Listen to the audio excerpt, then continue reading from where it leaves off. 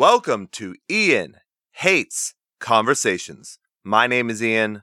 This is a really cool episode as I welcome the Sultan of Scene, Jared Alonji, to the show. Don't worry though, there are no bad jokes like that one on this episode. Figured I'd get him out now. Jared's supergroup, friend of the show, Crazy 88, has their debut full-length album, Burning Alive, coming out this Friday, December 14th. It's one of my favorites this year, so make sure you pick it up and give it a listen, especially a certain track called Ian Hates Gretchen. Wonder if I had anything to do with that. You're really gonna love it. We have a lot to get to, so let's begin with the track Tears and Rain off Burning Alive. Enjoy.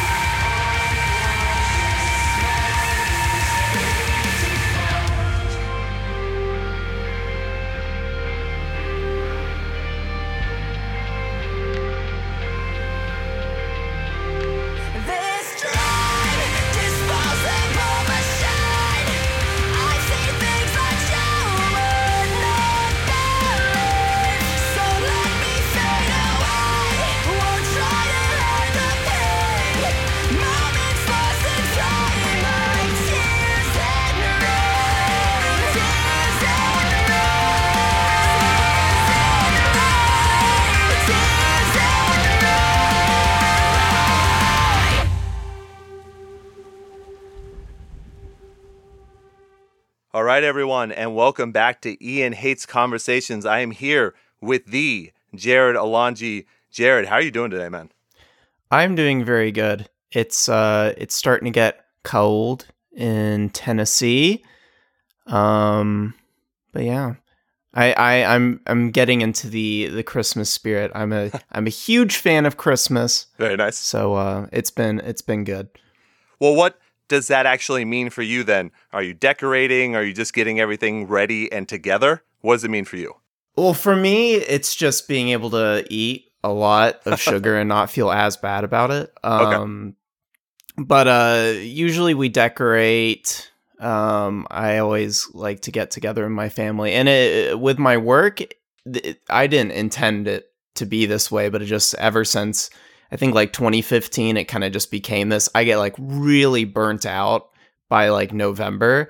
Yeah. And then until the end of the year, I like can't get anything done. So it's kind of become like my default sabbatical time.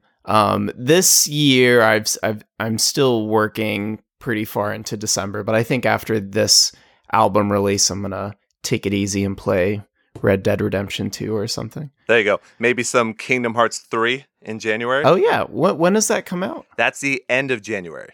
End of January. Yeah. Okay. So you got a little bit of time, but I figure Oh, yeah. maybe you take a couple months and kind of, I mean, you're doing a ton already, right? Yeah, a lot. Well, this release, the Crazy 88 release, got delayed a lot, and there's a lot of stuff that was out of our control, so it just took months longer than I anticipated it to take. So all the other projects I had going got like kind of delayed too, and I actually had some other albums that were going to come out this year, but I'm just waiting until Crazy 88 is done. Wow. So yeah. Damn. Well, do you know, I mean, obviously Burning Alive is coming out on Friday, December 14th. Do you know after that about how long you'll give that release to really get out there before you start working on something else? So I actually have a little something that's kind of a surprise that's probably coming out like the Monday after the album release. Wow. Okay. That's being made right now. Mhm. And it'll be kind of like a little teaser into what I've been doing in my spare time, like throughout this year's stuff that's coming out next year. So yeah, pretty much right. Like, Crazy 88's kind of the bottleneck for all my work right now, and I like just can't get anything else done until it's out of my brain. Right. So once it's released, I will immediately be turning into other stuff. Okay. All right. So yeah, so you're not even really taking that hiatus that you wanted to. No, I'll probably have to push it back a little bit, but we'll see. So you had mentioned that you kind of wanted to get ready to eat all the sugary goodness that's around the holidays. Does that mean like going to the gym? Does that mean, working out and exercising? To offset. Yeah. Hopefully. So I have a gym membership. Mm-hmm. I bought a membership that like lasts a year, so I wouldn't like skimp out and cancel it. Sure. But I've been really bad about getting over there. It's like a 24/7 gym. Nice. And I got married this year. Right. Congrats. And my wife is great, but she does not. We try to work out together because I'm not like motivated to work out by myself, but she does not like working out. So it's really hard to get out there and do it. But yeah, I'm a piece of shit. Great way to end that. So I was going to congratulate you on the wedding because that happened, in September? Yeah, September 16th. And then you guys went on a honeymoon and you were kind of posting about that online. That seemed really, really cool. Was there a favorite place that you guys had? Yeah, so it was like the most extravagant, affordable honeymoon. Yeah. Because I was thinking we could probably go to like Seattle or somewhere in the Caribbean. Mm-hmm. But I found like a mistake airfare for round trip tickets from like Atlanta to Italy. To France, but we just went on from there. Right. But we'd always wanted to go to Italy, and like the plane tickets were maybe like 3 times cheaper than they normally would be. Wow. So we went to Europe essentially for like way cheaper than like a cruise nearby would have been. Very so cool. we went to Europe, flew into Paris, took another short. Well, once you get to Europe, everything's pretty cheap. It's really just the air travel, but got over to Venice, Italy, stayed a night there, took trains over to Florence, stayed like Nice. 3 nights there. Very We I got reservations to like the best restaurant in the world, which was the first episode of Chef's Table. I don't know if you watched that or not. I know what you're talking about, though. Yeah. Yeah, with the Parmesan. Ate there, took trains. We had to get back to Paris for a return flight, so we took trains up through Switzerland and Very stayed nice. in Switzerland for 2 nights, which was fucking awesome. Yeah. That's like my favorite country right now. I haven't been to many countries, but that's my favorite. And then we spent a night in Paris. Okay. Actually, was it 1 night? I think it was 2 nights. Yeah, 2 nights, because we had a whole day in Paris. We stayed 2 nights in Paris and kind of just walked around the whole city. It's way bigger than I thought it would be. Oh, yeah. Sat under the Eiffel Tower. It was a lot of fun. And I think it was during Fashion Week as well, so there were a lot of people out and about, like red carpets everywhere and stuff. It was Right. cool. No, very cool. So while you're there, were you able to completely separate yourself from doing any other work? Yeah, I was thinking earlier in the year I would have trouble with it, but I definitely didn't, because good. I had there's so much stuff with like planning the wedding, Mhm. and leading up to that I kind of just phased out from doing work long before then. I had like a shit ton of travel leading up to the wedding. Like Mhm. I think within a 2-month span, I did Warped Tour with August Burns Red. Right. I went to Toronto for a while to shoot all those music videos, 2 of which just came out last Friday. Yep.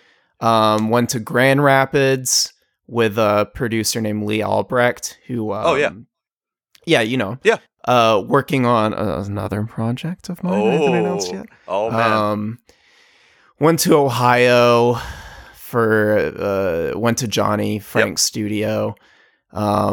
Went to Colorado for an unrelated like family thing. So it was like way too much travel. But by that point I was like, fuck everything. Right. And I was like just completely tuned out from any music related thing. So Right. I was pretty and I didn't really even use my phone most of the honeymoon except for navigation. So Right. yeah, it was pretty good. Yeah. See, that sounds awesome. Just to get away from everything for a while. Now, while you were gone, was that when the mixing and mastering of Burning Alive, did it happen during that time so you didn't really have to worry about anything? Sorta. That's one of the delays. So I kind of got everything. There were some other delays with like when we could track vocals and do all that stuff, because Lauren's in Canada. Right. Everybody's kind of in different countries and touring, and it's hard to get everybody together. So so that was already a little delayed. In August, we kind of wrapped up all the production on our end to get to Will Putney. Yeah. But after that, you're just kind of, especially if you're not engineering with the producer, if you're just like sending pre-recorded stuff to get mixed and mastered, you're kind of just at the mercy of when he's able to do it, when he doesn't have a band in. So yeah, there were a few delays, but I mean, a part of it was also me doing like a shit ton of revisions. Like, producers hate me for all the revisions I do. You could ask Johnny Frank. Oh, yeah. But they're very tedious, but I think they're worth it. So yeah, I was very meticulous with this record, and it took, if I had just gotten the first masters back and released those, it probably would have been over a month ago. But yeah, I'm very detailed. Yes. No, I can definitely tell. And, for people that don't know, because I've been very tight-lipped about it. You sent me the album, it was Thanksgiving, that I got a chance to listen to the full thing. And it is so damn good. And I know... Oh, thank you. Yeah, I'm not sure how good you are with taking compliments and everything, but it is... I'm super good at taking good. Compliments. Good, then I'll continue then. So... It is one of my favorite albums of the year. I think people are going to absolutely love this. So tell me, you had mentioned you were in Toronto to be with Lauren and with Patty. I remember that's when we did a live stream. That was a little while back. How long were you in Toronto for? Oh, God. I think it was 10 days. Okay. because I think originally it was going to be like a 5-day thing, but the airfare worked out to where if I made it like over a week, it was like hundreds of dollars cheaper. So I figured might as well hang out in Canada. And like Lauren's become a good friend of mine, as well as Tyson, who does drums in our videos, and some other friends I've made in Canada. So I kind of just wanted to, we rarely get to see each other. So we had a few days where we would just hang out. But I went up there, I guess it was like first week of September, maybe. I took my friend Blake to kind of just help out and be like a production assistant, like on set. Sure. We used to do like a lot of videos together pre every pop punk vocalist days. He also he was also an honorary groomsman. What's the word? Officiant for the wedding. So he like married me and Rachel. Very cool. So it was like our secret getaway. But we went up there. Yeah, we went up there. We stayed at Lauren's for a night, and then got like an Airbnb in town. And Patty was there for like a total of 5 days. We just flew him in from, I think he was he was in the UK. So we flew him in, hashed out like 4 music videos. It was a grueling amount of work. Yeah. But with very, very limited resources. I know we raised like 50,000 with Kickstarter. That Kickstarter, but I mean, a lot of bands, their music videos alone are like 10 grand each. Right. And so we obviously had to make it like way, way less than that. And so we're trying to, like, a lot of the stylistic choices in our music videos are just out of necessity. Like Nitroglycerin, it's just in a black room. Right. Because like what Toronto sets are extremely expensive. And it was also, yeah. And the other one was in like a white studio we had used for Shinebox, but we used color this time. And it's like blue, right? One video we shot in an office building just because we knew someone that worked there. Right. What was the other music video? Oh, the other music video we filmed in a barn. That was on a one of the guys, Az Heatley, that helped with the music videos. He has like this property kind of maybe like an hour. Actually, it may have been more than that, outside of Toronto. Okay. And we just shot in there, and it was like super cool. But yeah. Yeah. So now we're waiting for those last 2 videos still, right? Yes. Okay.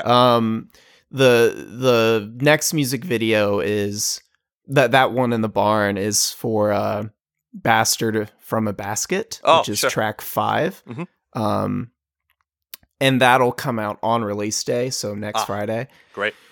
And then there's the other music videos for I Am Tetsuo. Oh, sure. Yeah. Which is kind of a funnier music video, and that'll come out maybe like 2 weeks after the release. Right. And then I'm working on a 5th music video that is probably just going to be like cool footage, like stitched together, that I'll just buy or license.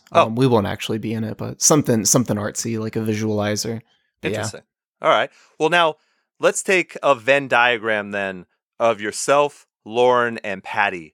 Out of this whole entire process, how many times would that inner circle be relevant for days that you guys actually work together in the same place? Oh God. So, let's see. Pretty much all of it is me at my desk in Tennessee. When Lauren and I are working on stuff together, that was when we had like 10 days in Ohio when we tracked all the vocals. That was when like most of the magic with the album happened. Like, while we were there, we like rewrote some instrumentals, and we like procrastinated on the lyrics for a really long time. So we probably had less than half the lyrics ready. Oh, wow. When we got to Ohio. And it ended up being way easier to write lyrics when we were together in person, because we could just kind of get in like the same creative zone together and just spitball stuff. And a lot of the best stuff on the record was just stuff we came up with on the spot. Cool. Like Tears and Rain that song that we released last week, we pretty much just, I think the night before, because we were planning on doing that song last, but I think the night before we were feeling really inspired. So we wrote like all the lyrics the night before, and it just came together super easily. And then we just kind of ad-libbed the melodies in the studio, and it was like, this is exactly what it needs to be. And that's great. It's interesting. You work really hard on some songs, and you take weeks like hashing out the melodies and rewriting stuff. But then there's a lot of songs where it just comes together immediately, and it's the way it's supposed to be right off the bat, and there's no other way. Wow. Yeah, that's pretty damn impressive. So I think we had talked before briefly when we had that live stream, but you had mentioned, I think, that obviously you've done a lot of work at your own computer, by yourself. You're putting together melodies, you're doing music. Is that normally how you work? Or do you normally... Oh, yeah. Okay. All right. Yeah, the desk I'm sitting at right now, recording this podcast, is where I do like 95% of. I'd say even more than that, probably like 98%. And then the only other times I do work are when I travel to wherever to do something on location. But sure. Yeah, aside from this desk, I'll like if it's not like anything too creative, if it's just like clerical work or emails, I'll go to a coffee shop nearby. I live like pretty close to downtown Chattanooga. It's small enough to where it's not like insanely expensive to live walking distance from the main downtown area. So good. Okay. It's very nice. So when you have all that stuff together, how much of the back and forth did you have with Lauren before going to Ohio to work with Johnny? Oof. Not too much. I think up until Lauren really makes her contributions with like lyrics and melodies, and actually like tracking her vocals, we'll like chat a lot when I'm writing the instrumentals, just kind of to get like good creative direction and kind of making sure like, hey, is this song in your range? Or maybe there's like a song we like by a band or a band that has a sound we really like, and we'll have the idea like, oh, maybe we should do kind of some sort of song in this style, and kind of thinking about like how we want to brand the album and our goals. But for the most part, it's me in my studio, just writing instrumentals. And when I write instrumentals, I have like a vague idea for lyrical melodies and what I want the songs to be about. And before I even did anything with Lauren, I drove up to Columbus to Johnny's studio, and we just hashed out all of the instrumentals there, with the exception of maybe like one or two. Okay. Now, when we had talked after the Kickstarter, and we'll obviously talk about Kickstarter a little bit more, but when we had started talking after that ended, you had sent me a little brief list based on what I had sent you originally. And out of that list, only I think 2 got made into actual songs. Did you have the listing of movies that you wanted to do? Because obviously, for people that don't know, pretty much every song on this is dedicated to a movie. So did you have that all picked out first before speaking with Lauren and Patty? No. It's kind of maybe like 30%, 70%. There were some movies right off the bat where I just knew they're like my favorite movies. I have to make a song about it. And then the other ones kind of just filled out based on... So like, this is the first album I've written to be heard as a full album and not just a bunch of singles strung together. Like that Sunrise Skater Kids album I did... Like there's like a flow to it, but it's just all individual singles that I just kind of cleverly pieced together. But this album is intentionally from start to finish written as like one 50-minute song that's like broken up. And so it's kind of like, it's like a movie. Yeah. Like you have like the like emotional, it's very like, you've heard the album. The album is very fun and like energetic at the beginning, takes like a darker turn, has some quieter parts, and then it's like this huge climax. Absolutely. So I picked the movies as well based on that. So like the first, well, I guess track 2, but like the first major song is about Indiana Jones, Right. which is just like your fun classic American movie. But then Sure. at the end you have like Lord of the Rings, which is like this epic, like Right. grandiose film, and then you have some like thinkers in the middle. Right. And then there were some songs where I think we had originally written lyrics, and then we were just like, I don't think anybody can like really relate to this, and then kind of last minute we'll just change the movie for that song. Oh, okay. All right. So now, are there any tracks that you guys in particular gravitate more towards because they're like your favorite movie or something? Yeah, for sure. Well, I think at this point it's just the songs, but at first, like, so Bastard from a Basket, which comes out next Friday with the album, that song is about There Will Be Blood, Right. which is one of my favorite movies ever. Mhm. So I think I put more work into that song because of the lyrical content, and Sure. I think that it's funny you asked that. I've never like thought about it this way, but yeah.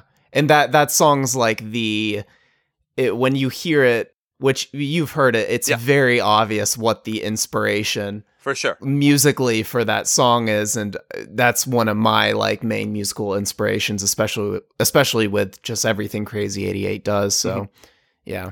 Yeah, that makes total sense. And I'm sure you've seen it online where people have been guessing, all the movies based on what they've heard and what the titles are so far as well. So that's pretty cool. I mean, I like that idea of giving people a little bit extra. And you had mentioned you're going to be, I'm not sure if you want to say it publicly or not, but you had mentioned that you're going to be doing something extra to kind of showcase that with the artwork. Do you want to go into that at all? Yeah. Okay. Yeah. I think by the time this comes out, I will have already released it, but we're doing like this poster collection.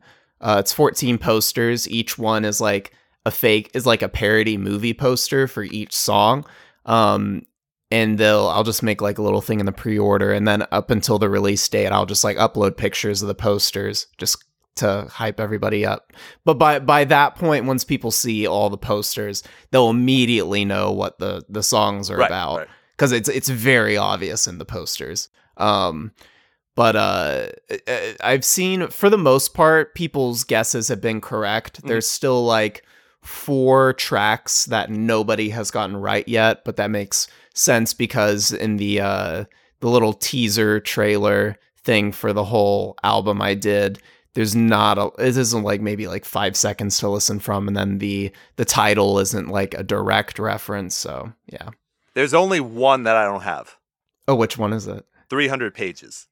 That's the only okay, one. So nobody is gonna get that one. I had when a feeling. When the poster comes out, some people might get it. Okay. That song is like that's like a special song. It has a very special meaning that no one is ever going to decipher. Maybe like if anybody gets it right, I'll say like, this is right, you got it. But it's about something very specific. I figured, but the question would be, is it still movie related? Yes. Okay. Sort of. It's like movie industry related. Ah, okay. Yeah, because I saw Tyson tweet about it, and it's a joke. But I was like, okay, I get it because I've heard it.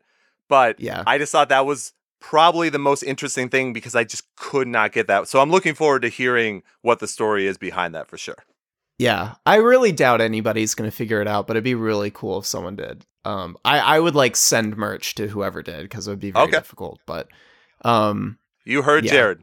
Yeah, 300 pages. Decipher that song when it comes out. Man, I really tried. Now I'm pissed. I had all that time. I could have been working on it. But I'll tell once the podcast is over, I'll tell you what it is. Okay. All right, that's good. I can keep my mouth closed. That's fine. No one leaked the album, right? No, I don't. I haven't shared it with anybody that would leak it yet. Good. And when I share it with like publications or you or whoever else, I'm always like, "Hey, don't share it." Yeah, or, I'll sue you. you. Which I can never like sue someone over something like that. But I always want to have the detriment instilled. For sure, absolutely. So let's talk about Kickstarter a little bit because you've done crowdfunding in the past for other albums. So what do you think of this album for Kickstarter. How do you think it went? It went good. This was definitee the closest one. I had actually never done Kickstarter before. Up until then, I had done just Indiegogo, Thricefold. The first time for Beating a Dead Horse, then for Sunrise Skater Kids album, and then for Canadian Softball. Right. And I've kind of gone up with the budget each time, and I'm very meticulous with the math, so I always make sure that it will be funded. Like, I would hate to get to the point and then it just, because if you don't get, like, if you're like a cent behind the amount, like, you won't get any of it. Right.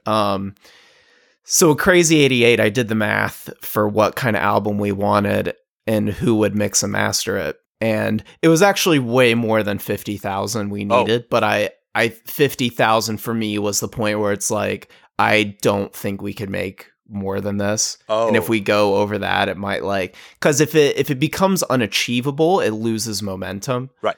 But if it's like something people see and they'd be like, oh, I could see that being funded, they're more likely to contribute. But if people see something that's never going to happen, they're not going to put their money into it. But so that got like funded maybe a day or two before. Like, it was super close. Okay. And once it like got close, with like crowdfunding, it's always a huge spike at the beginning. Mm-hmm. And then for the whole middle of the campaign, it's like dead as fuck. Right. And you think pretty much with every single one I've done, it's kind of just this feeling of like, all right, I hope it hasn't plateaued. But then right at the end, it like jumps up again. Right. And luckily that happened for this one. No, very true. And now, did you have any like backup plan if it didn't happen? Were you still going to go ahead and do this no matter what? Oh, yeah. I think if it was like hours left and it was like 40,000, I would have, because I don't want to fail. I would have just like thrown my like savings at it and try to like recoup it later. But that would have been like a huge loss if I had done that. I'd be in the hole a lot of money. I'd have to recoup through like royalties for like a year or something. Oof. Probably more than that to make that amount back. But luckily it kind of balanced out. If it like just didn't get even close, like if it got like 10 grand and then died, I probably would have quit. Because for me, it's like, why I'm not going to like do all, well, I wanted to make the album, but with the scale of it, I didn't want to commit to that unless people actually wanted it, because it's something I want to do, but like just the resources, and I want to be able to eat. And if I had my way, I would like go ahead and film a feature film right now, but that'd be use amazing. All the money I have and more, and then I wouldn't be able to make anything else after that. So exactly. My reasoning is just kind of build up slowly. There are a lot of things I want to do through my career, and then once you get to a point where it's doable without going broke, I'll go for it. Okay. So then I remember at the end of the Kickstarter, it did mention, if you hit like 130,000 or something, you'd be able to do something like that. So is that one of your goals, is to be able to do like a feature-length film at some point? Whether it's for sure. Okay. So it doesn't have to necessarily be Crazy 88, but just something. Yeah, I'm like way too ambitious to a point of fault. Like I like want to direct like a Star Wars movie or something. I think you can now. They have one coming out every year. Yeah, possibly. We'll see. But then what? Maybe by that point, Star Wars isn't cool anymore. I don't know. I want to make a movie that made me feel the way Star Wars did when I first saw it. But I get it. So, I want to do like everything. I want to make video games. I want to like write. I want to do like a Broadway musical, a bunch of things that will never happen. But my philosophy is to just kind of have your, I guess, even if they're really far off, like career goals, just have them there and ready. And like I've always wanted to make music, but I never realistically considered doing it. And then when I did the first album, Beating a Dead Horse, that was literally the first time I'd ever like released an album. Right. So that kind of just presented itself. So I don't know if maybe in a couple years or so, if is reasonable for me to make like create a video game or a movie or something, that'll be when I do it. That'd be very cool. I mean, you have the ambition of Trey Parker and Matt Stone. Oh, that's a very kind comparison, as I am great fans. I'm a fan of them. Absolutely. Great fan. Great fan. I am a great fan. I have to ask. So, based on the news of today, so you've mentioned beating a dead horse. Are you going to go back and retroactively change that title now to feeding a fed horse, as PETA had said we all must do?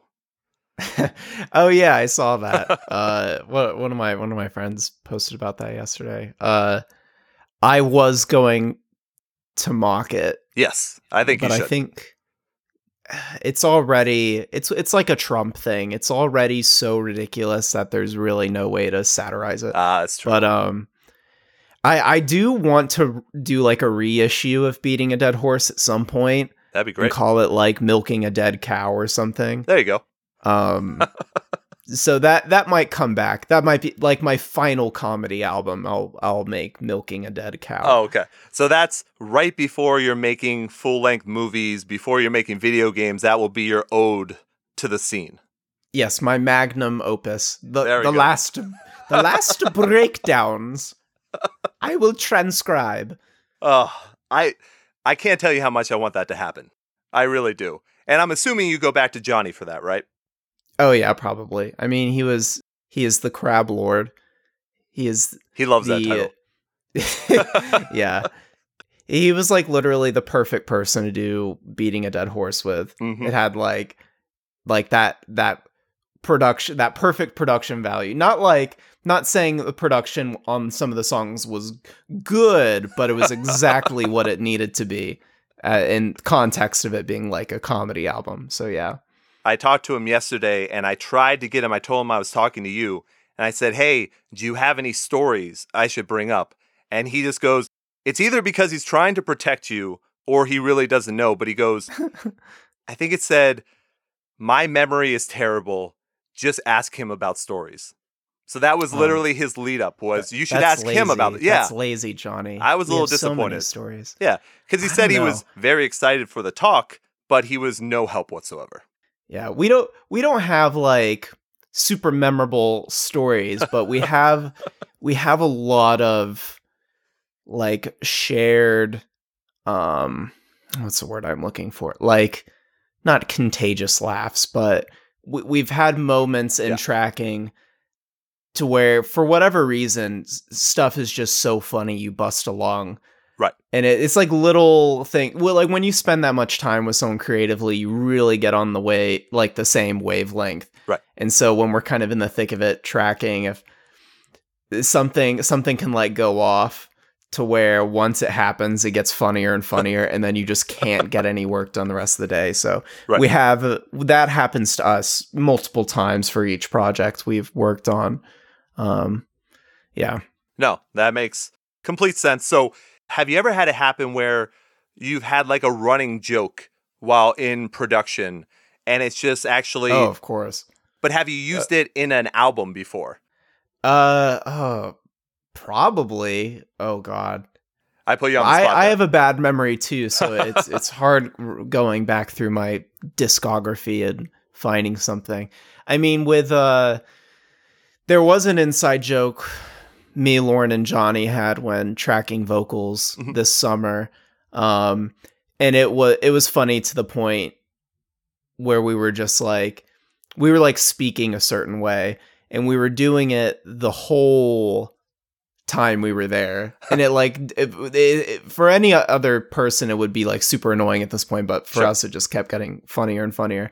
And I think when like April 1st comes around, as like Crazy 88, we might release something kind of I guess proliferating that inside joke and just confusing everybody, but we'll see. Okay. Well, I was going to ask, I mean, when obviously would you consider this your first non-parody band? Yeah, that's a good way of describing it. A lot of people have said it's like my first serious album, But I mean, like, that takes away from the work you put into the other albums, though. Not necessarily, Okay. because I don't really feel like people are mitigating the amount of work I put in. But it doesn't feel like a serious album, because I mean, it's literally about movies, and it's like mid 2000s post-hardcore with breakdowns, which is like not very innovative at all. So it's fun. Right. But I'd say non-comedy and non-parody is the best way to describe it. Okay. Now, for doing these tracks then, how do you compare them to writing a parody song? Like, is it easier? It's way more difficult. Oh, way more difficult. Okay. Yeah. Yeah, definitely more difficult. Because when you're writing a parody song, you're making fun of things that are bad. So you get to a certain point where it's inherently bad writing or lazy writing. So it gets to a point where it needs to be and you're fine. Or if you're like kind of stuck on a melody or a lyric, you kind of have that security blanket of like, well, it's like comedy. So, sure. And it's making fun of songs that are far from perfect. So it's fine. But when you're making non-comedy music, you kind of get to a point where you want it to be better. And the way in which you want it to be better is just out of your means of like, as like a musician, of what you're even able to do. And then you kind of have that realization. It's just like, damn it. Cause like, I feel like I'm way better. What's the word I'm looking for? My brain, I think is better with coming up with ideas than like my technical skill set. Okay. Like there are a lot of ideas I have with music and production that I can't like describe them. I don't have like the vocabulary for it because I was never like formally trained in music or audio production.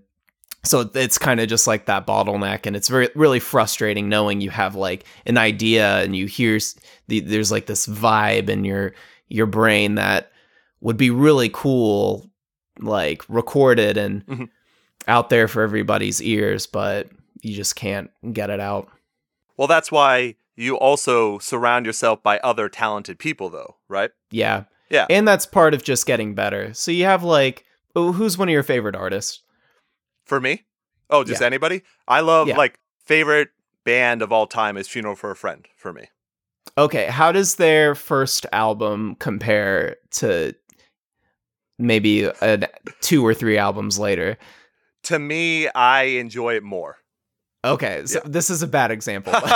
Okay, maybe before that album they had demos that sucked ass. Sure, but sure. I think throughout a musician's career you have like the same like quality of ideas throughout your life, but like getting better isn't necessarily getting better ideas. It's you have way more experience and a better skill set to like actually turn those ideas into like a tangible product. And I forget where I heard it, but like someone said like art is not necessarily like what you make, it's how it's having a feeling, and being a good artist is how well you can relay that feeling to others. Sure. Yeah. So yeah, you could have great ideas, but if the art is being able to, I guess, get that same core feeling into someone else's brain. And I've had many instances of songs or videos that it like I guess thematically meant something differently in my head when compared to like the final product. But sure. Now, do you like that though? So let's take Crazy 88 for example. You've got Burning Alive coming out. Obviously, each one is going to be for a movie, but do you like that people are going to be able to hear the lyrics and relate that to something else that makes them enjoy that track as well? Yeah, for sure. So like the reason the songs are about movies is because I've had a very privileged, non-controversial upbringing with not really anything too inspiring to pull from. Like all these hit songs, you have lyrics about like a death of a loved one or like abuse or all these like things, these like really heavy experiences. And for me, like I have like asthma and I wasn't popular in high school, but it's like It's not enough to pull like genuine lyrics out of. Understood. And I'm not a very poetic person anyway, so writing lyrics is my least favorite part of like the whole music process. Oh, so, wow. Okay. yeah. So I figured I really like movies, and I'm very compelled by characters in movies, so I felt it was more appropriate to just kind of tell stories from the perspectives of these characters I can really relate to, and then with those lyrics, people can actually relate to that. And even if you don't know what each song is about, it's lyrics you can relate to. Like Nitroglycerin is just about, well, it's like a Fight Club song. Right. So it's just about like being angry and seizing your life. And I think most angsty teenagers can relate to that, I guess. And like Tears in Rain is just about death. Right. But yeah. You mentioned wanting to be a writer. Would you ever be able to incorporate a story that you wrote into like another concept album? Oh yeah. Well, I mean, like I don't want to be like a novelist. I don't have that in me. By writing, I mean maybe just like I would love to write like kids books with like lots of pictures or something. That's I mean, you could make some like, serious money. Writing for like a like screenwriting, I think would be cool. Like writing for a TV show or a movie. Okay. Yeah, I guess so. That's a potential career option I have thought the least about. So we'll see how that one turns out. We'll get the Jared Alonji autobiography at some point, I'm sure. Oh yeah. Yeah. That'll be full with stories. So that'll be good. Now, so let me go back just to the parody writing a little bit. So obviously, and I'm saying obviously, but I think you're very funny. I think you've built a great career out of being funny. When you're doing a parody song or you're doing a joke song like a diss track or something, you say you're not really a great writer when it comes to that, but your comedy gets across correctly. Do you run those jokes by someone similar to the way a stand-up comedian would? Oh, sort of. That's a complicated question. Yeah, sorry. No, it's your job. You're supposed to ask the complicated questions. Thank you. Could you rephrase that again? Yeah, so I guess just the way, obviously, in a parody song, you're going to try and write things that are going to rhyme or going to work in the scheme that you're doing. But when you're writing jokes about something, you often want to know what that actual, like, how people are going to react to them. So do you try those jokes out on people first before you try and put them into a song? Sort of. There are like no laws for comedy. Right. It's kind of just what feels right, maybe. And every joke is different too. Like some stuff is funny because it has like a satirical intent or a cultural reference, and then some stuff is funny because it just sounds silly. Sure. Like I had one song, I think it was the Sunrise Skater Kids song, where the rhyme in a lyric was just the same word, and then the joke was about how the rhyme was the same word. Right. And then you have some songs that it's like political commentary, social commentary, and then other parts of songs where it's just like a blah that sounds like really stupid and disgusting. And yeah, I don't really know. If you look up interviews of like big time comedians and like Jerry Seinfeld or someone and how they make a joke, it's just kind of like there's no rules. It's just kind of you just have to be funny, I guess. I don't think I'm that funny, but every now and then I'll create a joke that I think is funny, but yeah. Well, I will say, I think that you definitely won the diss track battle against Dines. Oh, thank you. Yeah, Team Alonji. Mine was superior in every possible aspect. Every facet of that. Yes. Look, my sense of humor tends to go towards where when someone says you're going to die alone, I find that very funny. So for me, that was great. I like shock humor. Not necessarily. I like why shock humor is funny is because it's something. I think the root of all comedy, like the root of getting a laugh with someone, is that you just subvert their expectations. So right. That's why shock humor is so funny. Is because you hear it and it's so jarring that your body doesn't know what to do with the emotion, so it comes out as a laugh. Yep. And I think people that get offended by things like that, they're just kind of rerouting those same feelings into like aggression when they would be a much happier person if they just laughed about it. But, just laugh, yeah. Yeah, I'll very often, so like with my close friends or my wife, it's kind of just a contest of saying the most offensive things possible. Sure. Not because we think like those things. I won't go into it's stuff that would like ruin my career if I ever said it out loud, but on like social media or something. But it's funny because it's something. That's why it's funny. It's because if I said it, the things that would be the worst things to say on like social media that would get me just totally ruin all chances I had of being like an internet personality. Those are the things I like to say because it's the least likely things to come out of my mouth. Yeah. It's an interesting science. It really is. And so, like, what are your favorite comedians? Oh, I'm sure you've been asked that many times, but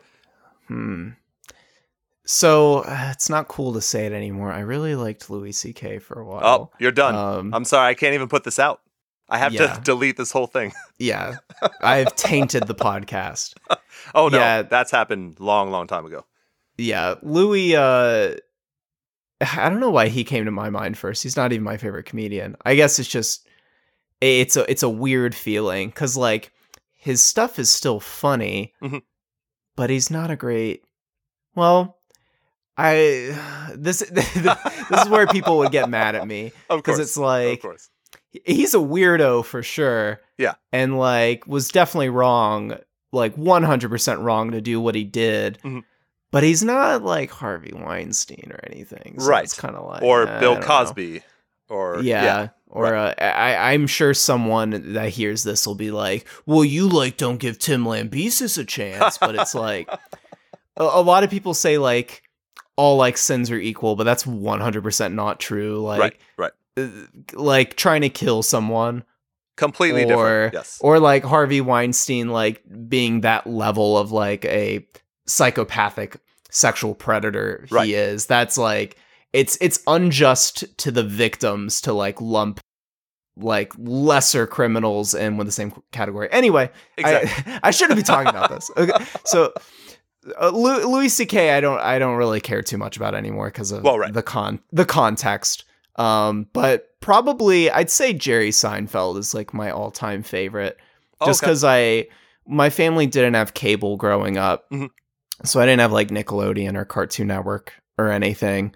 But we had like I think just like a basic 10 channels, and one of those channels had Seinfeld and in syndication, so I grew up watching that when like most other kids would be watching I guess whatever. I still watched like SpongeBob and stuff, but it was on like VHS, so the kind of the daily TV watching was maybe like Seinfeld or Everybody Loves Raymond or something, so I could kind of give that credit for how I guess my humor has come to be. That was a bad sentence. But yeah, Seinfeld holds a special place in my heart. Him and Larry David are probably at the top. I really like Dave Chappelle. Demetri Martin has always been one of my favorites. Sure. I've seen him perform twice. Yeah, I don't know. Those are probably my favorites. Have you, I mean, you talk about movies and you talk about, all these video games and whatnot. Would you ever do stand-up comedy? I have done stand-up comedy. Oh, I did not one know night in college. I think it was my sophomore year. Was that like an open mic night? It was fine. Okay. Like I didn't bomb and I got some laughs, but it was just so nerve-wracking. And like afterwards, it wasn't like, oh, that was nerve-wracking but amazing. It was like that was kind of cool, but like the amount of suffering leading into that just wasn't worth it. Right. And I know that's probably the same case for most comedians, and if I kept doing it, I'd probably be more fun. But I think there's just something inherently unfunny about people in their 20s. Like, it's really hard to do stand-up and not be like a very experienced middle-aged man. Gotcha. Because it's like, you're trying to make people laugh, and people are just like, who's this fucking kid? Right. Like, you don't know shit. You're fucking 20. You were born in the 90s. So I might revisit stand-up comedy, and when I turn 40, that'll be like my midlife crisis, but... Yeah, what an interesting midlife crisis that would be. I don't know if anyone's done that, where they've quit everything. I mean, a lot of comedians didn't become successful until later in their career. Like Louis C.K., for instance, he didn't become big until he was in his 40s. But he was working and now he's not big anymore, but... Yeah, that's true. That's very true. Yeah. Well, would you ever do, I always want to do this, like a scene roast, where you make fun of all the bands in the scene, or one person. That can never work. Yeah. People in scene music are way too sensitive. Yeah, they don't like laughing at themselves. They would get super offended immediately. Yeah. Yeah. The people I know that are like in bands and stuff, and like my Warped Tour friends, it's kind of, everybody kind of has the same sense of humor, and that stuff is funny. But the people you would actually make fun of and roast are people that are, I think, very sensitive about those things. And it's like, they'll act like they're not sensitive, but your empathy just kicks in, and you know they're like dying inside. So it doesn't feel good anymore. That's a great way to put it. Yeah, I knew it would never work. I would just love to do it. Yeah. Ugh, that'd be so much fun. Would be, that's a good concept, though. I will consider that. Yeah, I think, and if there was anyone that could pull that off, I think that would be you. So that's why I bring it up. Oh, maybe. People just be upset. It's these Gen Z kids. Those damn Gen Zers. Ugh. Yes. Now, there are people, though, that can get away with that kind of thing. And I think because you've worked your way up from a young age in the scene, you would be one of those people, I think, that could get away with it. Yeah, maybe. I mean, the basis of my comedy is roasting scene bands. Right. Yeah, I don't know, though. It's gotten harder to make fun of people because I know them now. Which I think that was a mistake, getting to know a lot of people. Because, like, on Warped Tour, the first time I did Warped Tour in 2015, I became friends with a lot of bands, like, became friends with them in person that I had satirically mocked before, and not in like mocking in like a hateful way. Stuff that they know my stuff and they think it's funny. Good. But then it's like, when you want to jab at them after you've like established that friendship, it's very difficult. And sometimes you can do it, sometimes it's just like, because like you know, like what those people are insecure about, and like the trials and the things they've overcome in life. So it's just, and I'm a very empathetic person. So like, I do the comedy to make people laugh, but when it's really at someone's expense, it's just difficult. Yeah, I can imagine. So, I mean, that's the thing. I guess, I've been doing this for 4 years or so. I've had tons of people on. It is harder to make fun of the people that you have on the show compared to a big name band that puts out an album and you're like, wow, this fucking sucks. Yeah. And I don't know if that's a good thing or a bad thing, because part of me is like, it's like not as edgy anymore. But then part of me is like, maybe people shouldn't be making fun of these people. I don't know. Because it's like, I don't know. I think there's things in music that are fair game to make fun of.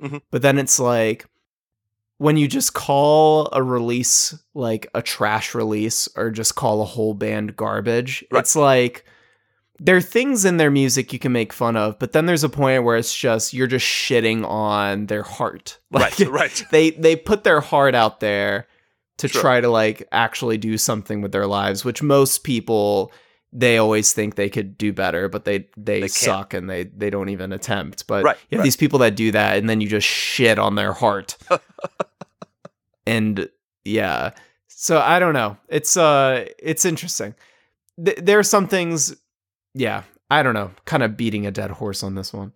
You said it wrong again. PETA's coming after you. That's going to be the next problem. So I did want to add something. So I talked to Lauren before on the show, and I remember the brief backstory about how you guys got together to do Crazy 88. But I think one of the things a lot of people don't necessarily understand or know is, how did you bring Patty into the fold? So Patty just, I'm trying to remember correctly. It was, I think, late last year. He just reached out. Oh.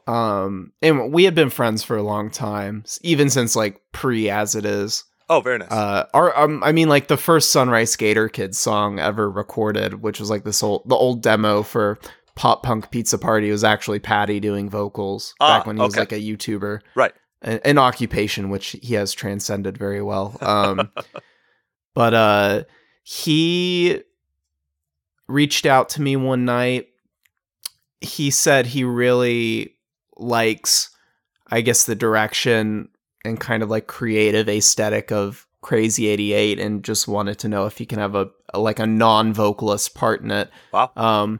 Which I totally get from Patty, because so Patty's As It Is, well, you can't really say As It Is a pop punk band anymore, but they definitely started out in that vein. Oh, for sure. Yeah. And the my music tastes, I mean, I listen to like Blink-182 and those bands back in the day, but most of my background was in heavier music. But with Patty, even like As It Is, we listened to the same things, like Seosin and Under Oath and Taking Back Sunday and stuff. So we have like the same creative leanings, they just manifested differently. Sure. And ever since I've known him, I've kind of known that. So when he messaged me about it, like I totally understood and already knew creatively we were on the same wavelength, and I already know that type of music that Crazy 88 is about. I already know for a fact he could write stuff or contribute in a way which would definitely suit what we were trying to do. Which is it's very hard to come across people that kind of have the same creative goals as you do. So sure. And he wanted he's still 100% part of As It Is, but being just a lead vocalist, I'm sure there's other itches that aren't being scratched. If like when I'm doing music for a long time, I get itches to like do other things, and I still like doing the thing I'm doing, but if you kind of have like these creative bottlenecks where you want to express yourself in other ways as well. So right. He wanted to, I guess, kind of get the instrumental part out. So yeah, so we just welcomed him with open arms, and I guess if we ever bring on another person, it'll be the same reason. Just see what kind of happens organically. Did you guys have so you mentioned getting that itch. Did you have that itch to help more with vocals? Like, was there a reason why you guys didn't do multiple, like, female compared to male vocals, do that whole mix together for Crazy 88? It comes out a little bit, but most of it's Lauren. Yeah, I sing a little bit. Yeah. Ultimately, my goal is to just make stuff that sounds good listening to, and if my vocals don't, I mean, I tracked some vocals on some parts when we were in Ohio, and they didn't sound good, so we were like, nope. And then there were some parts where I wasn't planning on recording anything, but then it just kind of worked out. So I mean, like, I don't really even need to be on it at all. Like, I don't even really, if we played live or like added another guitarist, I wouldn't even want to do lead guitar, because rhythm guitar is more fun. Sure. So ultimately, I don't really care what like my contribution is. I just want to the prospect of being responsible for the final product in whatever state it's in. I take more pride in that as opposed to like my actual guitar playing or anything. Oh, okay. So you mentioned playing live. Is there any chance of that actually happening? I mean, obviously, Patty's got tons of stuff with As It Is. Yeah, for sure. You know, yeah, Lauren's got a new album coming out. Yeah, the project was definitely conceived with the idea of touring or just playing live shows. It's one of those things where the stars kind of have to line up, because it's unlikely for us to tour a lot. Because we're all in different countries. Right. It's not even like our main hustle. It's like our side hustle. Right. And we have to be in the same place at the same time. It has to be, it wouldn't, if we were like in our teens, it would make sense to like rent a van and just travel and play really small shows. But where each of us are in our lives now, that would not be optimal. Right. So if we're kind of in the right place at the right time, can play like a festival where it works out with our schedules, or maybe one thing I'm hoping for, which would be really cool, is if a bigger band found us and wanted to just take us out on like a short part of their tour. That would be really cool. It's one of those things where like pretty much every band hearing that sentiment would be like, fuck you, like you need to work, you need to grind it out. But it's like, I don't know. I don't want to, I'm like 25. I don't want to like get people together from other countries. Right. And like sacrificing our other gigs we have going. Like I'm still doing comedy music and stuff to like play at a shitty bar to a crowd of 5 people. Right. I mean, like there are things you need to do in order to earn whatever standing you want live, but well, yeah, I'm just too old for that shit. If I was like 17, I would totally just like abandon everything and go out on the road and play shitty dive bars. But I like have a wife, and I have doing shit, career aspirations. So right, it would be irresponsible for me to do such a thing. But possibly in the future, it's on the table. Oh yeah, for sure. Yeah. I would like our first show to be next year. And we also another big thing is we would have to practice. We've never actually played together in the same room. That's so awesome. Like the ideal first show would be a decent festival somewhere, just like a one-off performance. Sure. And we would probably all fly there maybe like a week before and rent equipment and then just kind of hang out and practice for a week. Right. And then play our first show. And then if that goes well, it's like, okay, maybe we could try another festival or a tour or something. But yeah, Lauren and Patty have a lot of stage like performing experience, and I can play guitar well, but I've never actually performed that type of music on a stage before. So okay. Yeah, I'm good at like estimating things, and I think that would be fine when it comes to it. But I mean, it could always be one of those things where like it just sucks. It hasn't been proven to work yet. Crazy 88 could be the shittiest live band you've ever heard, but oh man, you guys, we'll see. I'm being realistic. Yeah, that would be tough though, because I've seen some really shitty live bands.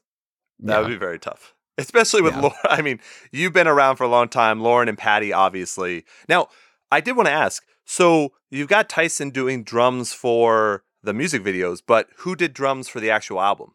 I did. Oh, I just very programmed everything. Oh, okay. All right. It's weird. I'm the drummer for Crazy 88, but I can't like physically play drums that well. And I often program stuff on drums that's you need like 3 arms to play. Oh, yeah. So when I run it through like Johnny or Will Putney, they'll be like, "Hey, you want me to fix this part? You can't play this in real life." And I'd be like, "Yeah, that's probably a good idea."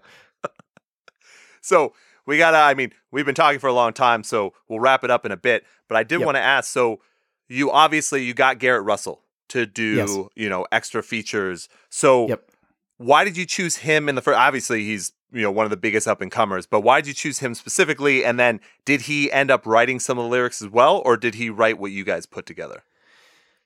So Garrett, I picked for Crazy 88. I was only considering music, or I guessed artist from like a band I actually like and really listen to.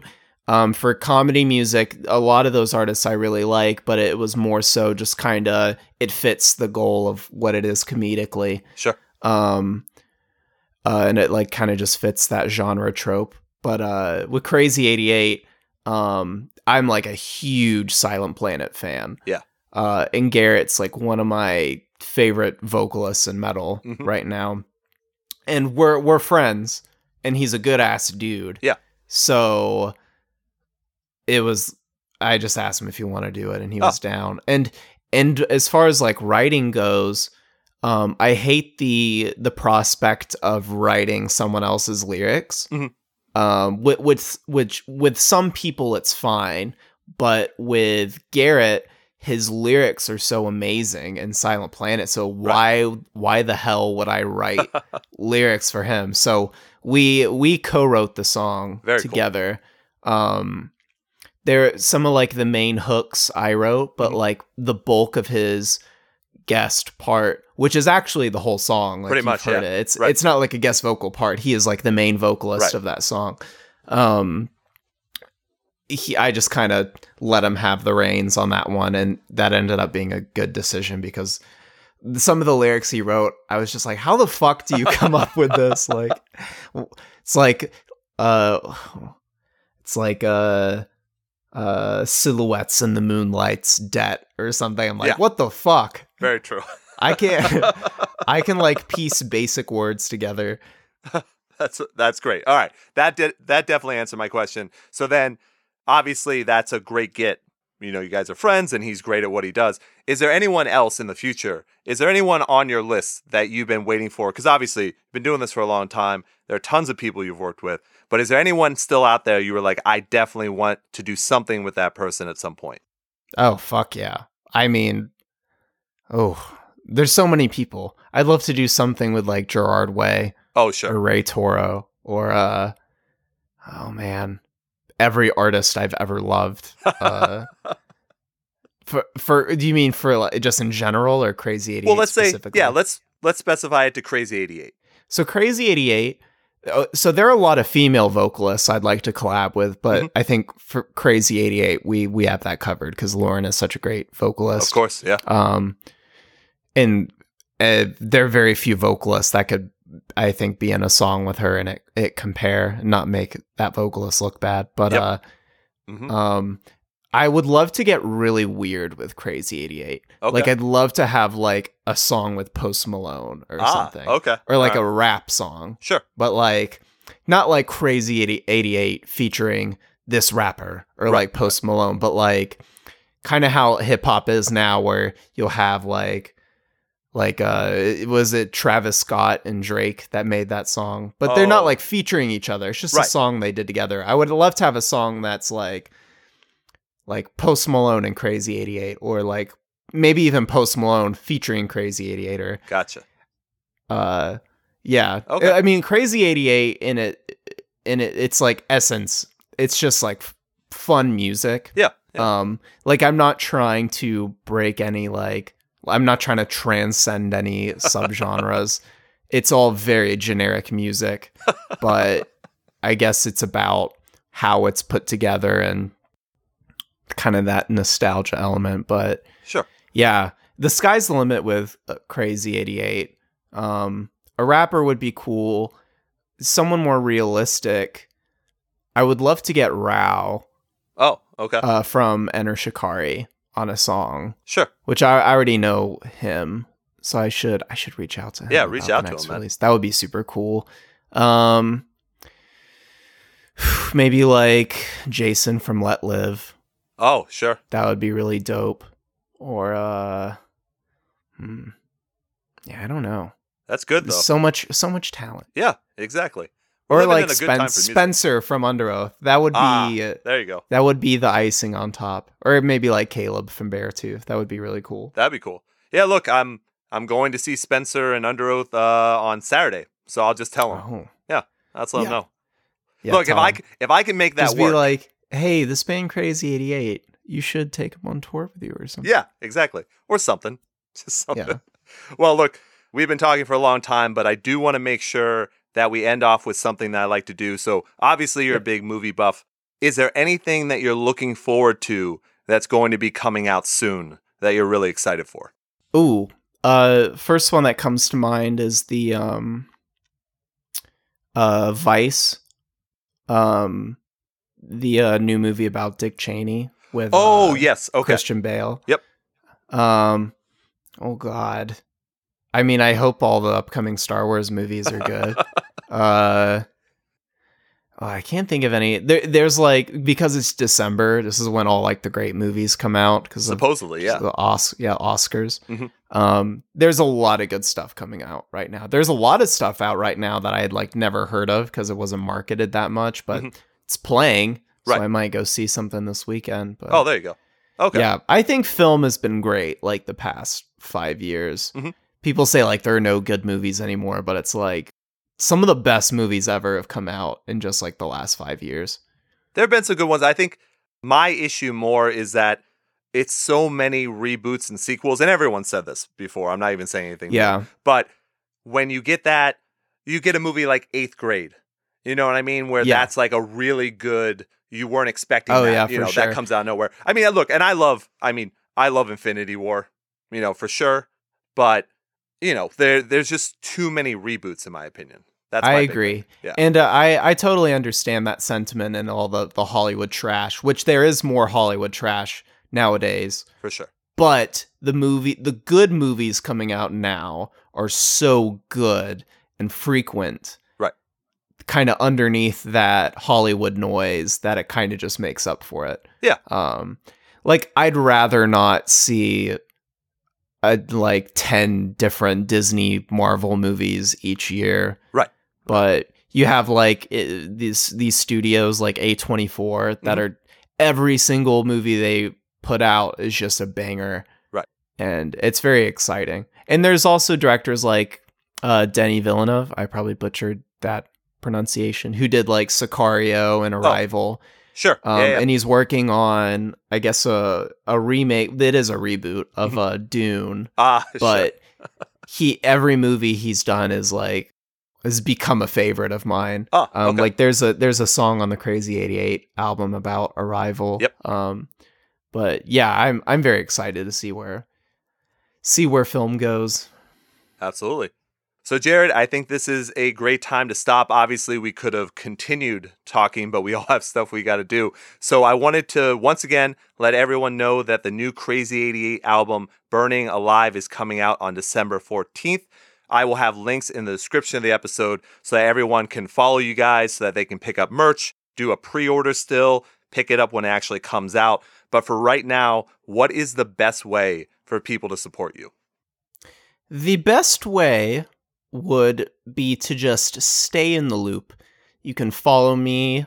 I'm most active on Twitter, Facebook, Instagram, and YouTube. If you want to stay up to date with Crazy 88, there's social media stuff for that as well. Yeah, that's the best way to support what I do. Just knowing what I do helps.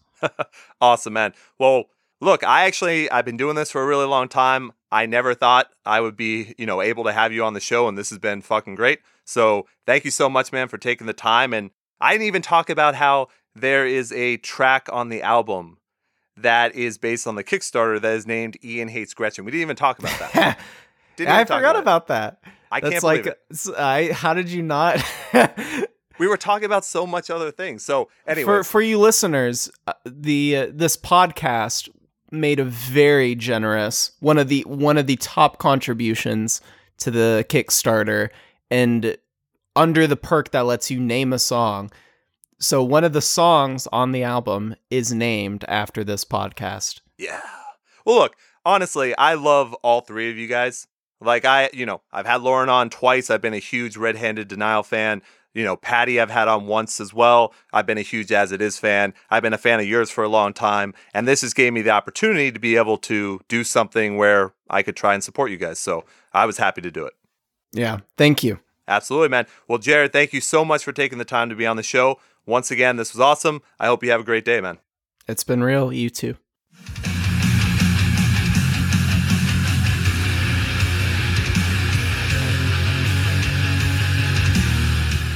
Welcome back. I hope you enjoyed that as much as I did. So now I've had Jared, Lauren, and Patty on the show. That's pretty damn cool.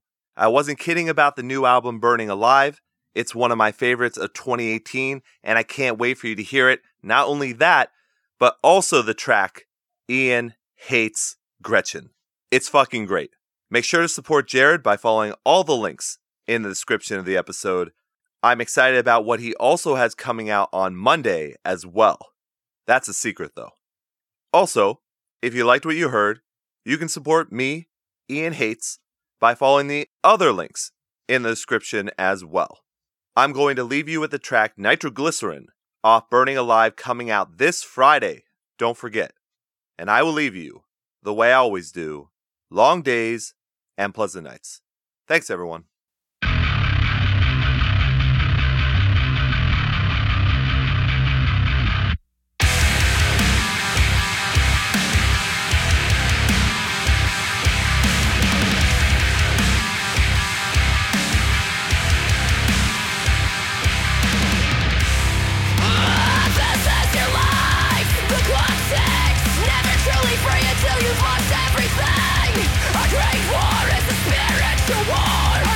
Impression is our life.